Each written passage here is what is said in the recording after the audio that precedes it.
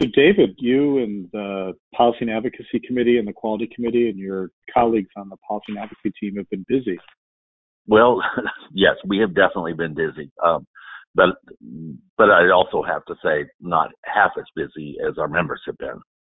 Yeah, that's a really good point. I mean, it's been fascinating as the national media has really picked up on issues related to the vulnerability of the patient population to COVID-19, as well as the effects of COVID-19 on the kidneys and just the central role that nephrologists, nephrology nurses, and other kidney health professionals are playing to address this pandemic. It kind of leads us into one of the first things I wanted to bring up with you today, because really it begs the question, are we doing everything to make sure we have all hands on deck? And that's something that we are really concerned of, making sure that as we go through this, that we have not done anything to hamstring ourselves. So we have, done licensing issues so that people can work across state lines, and that has been great. That's been very helpful, I think. But we want to make sure that, by the same token, 25% of our doctors are international medical graduates. And there are some issues that are involving visas and workforce issues. We want to make sure that we have all of these people who are here legally or planning to come here legally are able to continue to contribute to when we need them the most. Clear that nephrology as a specialty has really benefited from, in the United States, has really benefited from international medical graduates. Of course, ASN's current president, Ibrahim, was born in India and initiated his training there and then completed it here in the United States and has been both a clinician and educator and a researcher here and has contributed. So I think just to give a sense as to the role that nephrology, that international graduates have played in nephrology in the United States and in ASN as an organization. So I'm curious as to what some of the activities you've been working on, specifically from a policy perspective. Well, these really are kind of things that have to do with visas. They have to do with the Department of State and the U.S. Citizenship and Immigration Services. So, I mean, those are programs that are pretty regimented. They have very strict rules and very strict guidelines. And we want to make sure that those don't become cumbersome at this point. But first of all, one of the things that was really important was they did resume visa processing at embassies and consulates for physicians and medical residents as emergency and mission critical visa services. That is something we were pushing for. We did get that. And we were really, really appreciative of the Department of State for helping us on that front. And we think it's really important. So that was one of the first steps, and that's really important. But we want to ensure that those policies will continue to identify physicians as important for national security in terms of health.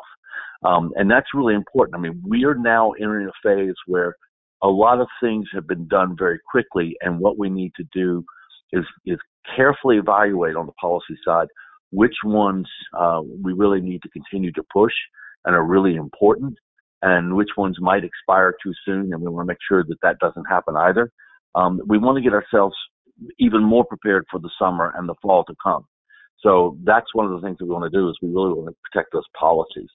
So we do want to continue to prioritize physicians and medical residents. It's just there's no doubt about it. And we also need Citizenship and Immigration Services to be able to really work with the extensions and changes in status for physicians in medical residents. And that can also include somebody working in an area that is now where they're needed, that was not the one that they were originally approved to go to work for or work in. So those are really critical steps to kind of keep that process open and not let the process get clogged up. That's really important. So, David, the second issue, and there's sort of two parts of it, so it's sort of 2A and 2B. So the first would be, within the research setting, efforts to restart research laboratories. What type of work have you been doing in this arena? Well, I think that this is more nascent, but we are really beginning to focus on it because our members are really concerned. A lot of grants have been made. The clock is ticking. Some funds have been expended, but a lot of the work is not being done, and particularly in trials where patients are not really able to come in and participate in trials. So there's some of the research is okay to be done at home, and that's fantastic, but some of it is not. And as we look at kind of all the pressures that are going to be on the healthcare system and also on administrative costs for large institutions, we see that this is a real concern, that we really need to get back to where we were. Kidney, ASN, if we look at it historically, and you know this probably better than anybody, Todd, has really worked hard in the last 5 years and more, but really critical to get people within the world of research and within the world of funding research to understand how important kidney research is and how vital and how urgently it is needed. So our members are saying this has really caused a big detour or kind of a really big challenge, the COVID-19 situation. And so during this pandemic, a lot of the work has kind of halted or greatly slowed. So what we're looking at is ways in which ASN, both through policy and the Kidney Health Initiative, and any other organ of the society that can be used to make sure that we get this engine restarted properly, and that we don't lose a lot of valuable time and a lot of valuable research funding. I'm struck at the first issue around the nephrology workforce, and the second issue related to restarting scientific labs really dovetail nicely into the third issue, which is the confusion around the future of the National Institutes of Health's T32 program. Can you just bring us up to speed as to what's happening there? Well, I mean, that is, we mentioned our president, Dr. Agarwal. He also has been really a strong advocate for us trying to get to the bottom of this, because the National Institutes of Digestive and Kidney Diseases, NIDDK, announced that basically they were going to discontinue participating in the T32 program. And that I think we characterize that in ASN's letter to them that this is a workhorse program that has really been important and been really a strong backbone of a lot of research. So there is, they're moving forward with a different approach in terms of funding, which we will be seeing very shortly. But nonetheless, this did catch a lot of people by surprise. And so ASN has asked them to provide some bridge funding for those who are in the process of competitive renewals in the program. They also have asked some questions about kind of the rationale of limiting the number of eligible programs to fewer larger institute network awards. So that's kind of something that we don't seem to be, it doesn't seem to be making sense to us. I mean, like I said, this is the T32 program is a workhorse. And it's in the training of physician scientists and scientists in nephrology. That is just a kind of a reality for what has happened in the last couple of years. So we want to know where we're transitioning and why we're transitioning to another funding opportunity and what it's going to look like. So we are watching that very closely. ASN has voiced its concern quite loudly and quite clearly to NIDDK, and we do hope that we can get someplace very soon where we get clarification and that really keeps access to research available for nephrologists. Yeah, it's an interesting issue, and I'll be curious to hear more of the rationale from the NIDDK. I know they did have a series of meetings where they were really trying to do everything they could to make sure that this program was as powerful as possible. And I know they heard a lot from the trainees who had received the funding or were in programs that had received the funding. So I think that's also going to be clarified as part of this process. You mentioned NIDDK. The final issue that I had was around ASN's efforts to increase funding for both NIDDK, specifically around kidney research, and KidneyX. What's the status of those efforts? Well, this is a very big priority for ASN. And many, many others in kidney space, like ANNA and also National Kidney Foundation and just pretty much everyone who really works closely in on this. We have advanced a request on Capitol Hill for a large amount of funding that would be very critical to dealing with research around kidney specifically and also COVID-19, and for reasons that we think are quite clear. And that is on the Hill.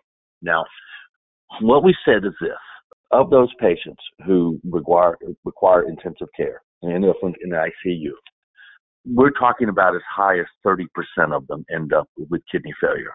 I know that these numbers are still being, collected, and so at another time we may have a different number, but we know it's a large number. We know that it's really significant. So AKI is very much present in the ICU with COVID-19.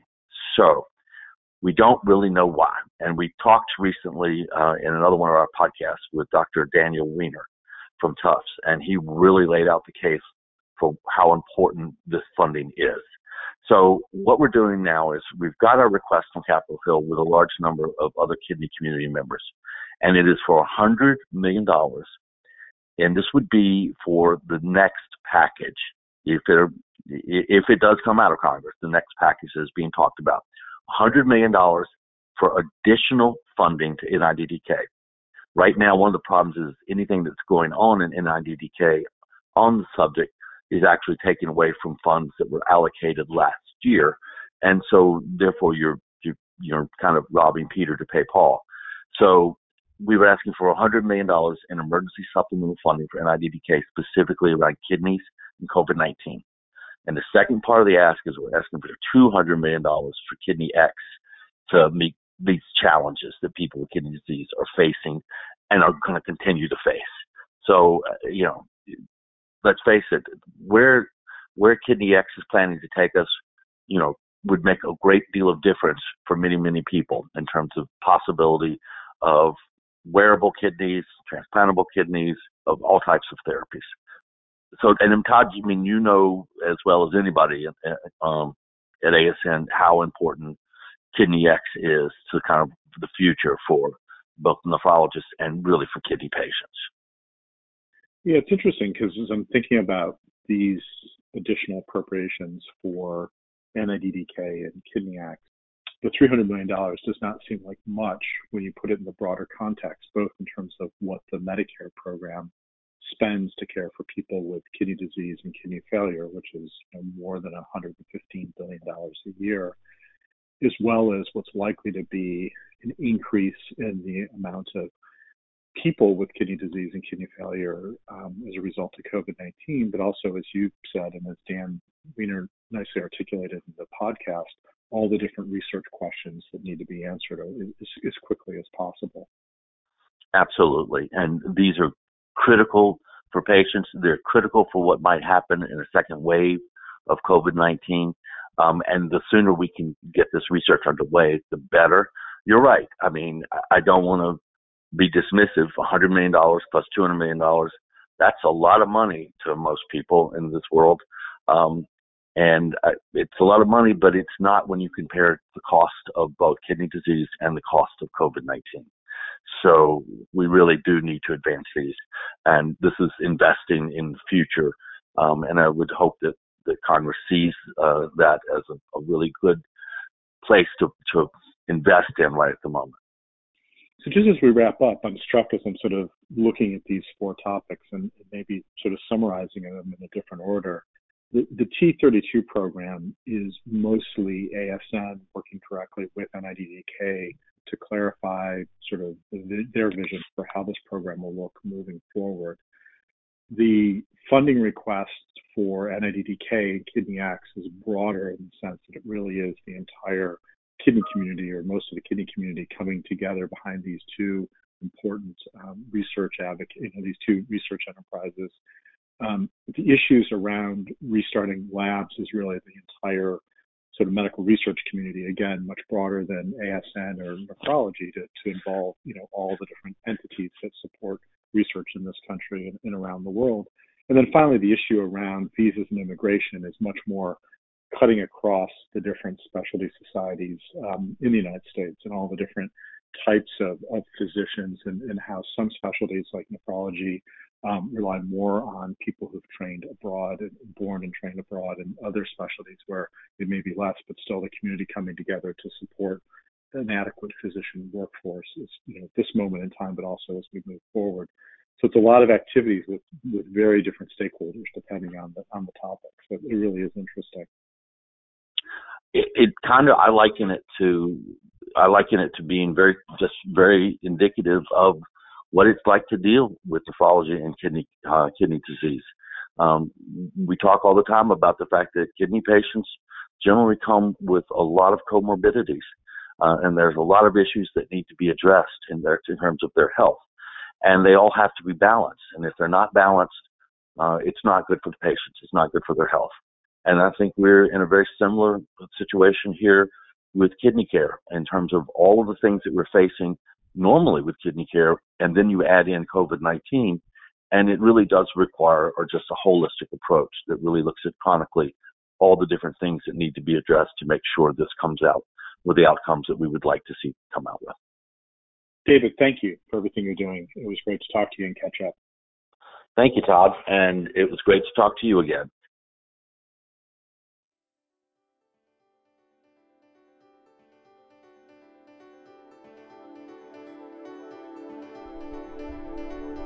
This podcast is copyrighted by the American Society of Nephrology, all rights reserved. All content in this podcast is for informational purposes only and is not intended to be medical advice. This podcast should not be used in a medical emergency or for the diagnosis or treatment of any medical condition. Please consult your doctor or other qualified healthcare provider if you have any questions about any medical condition or before taking any drug, changing your diet, or commencing or discontinuing any course of treatment. Thank you for listening to this podcast from the American Society of Nephrology.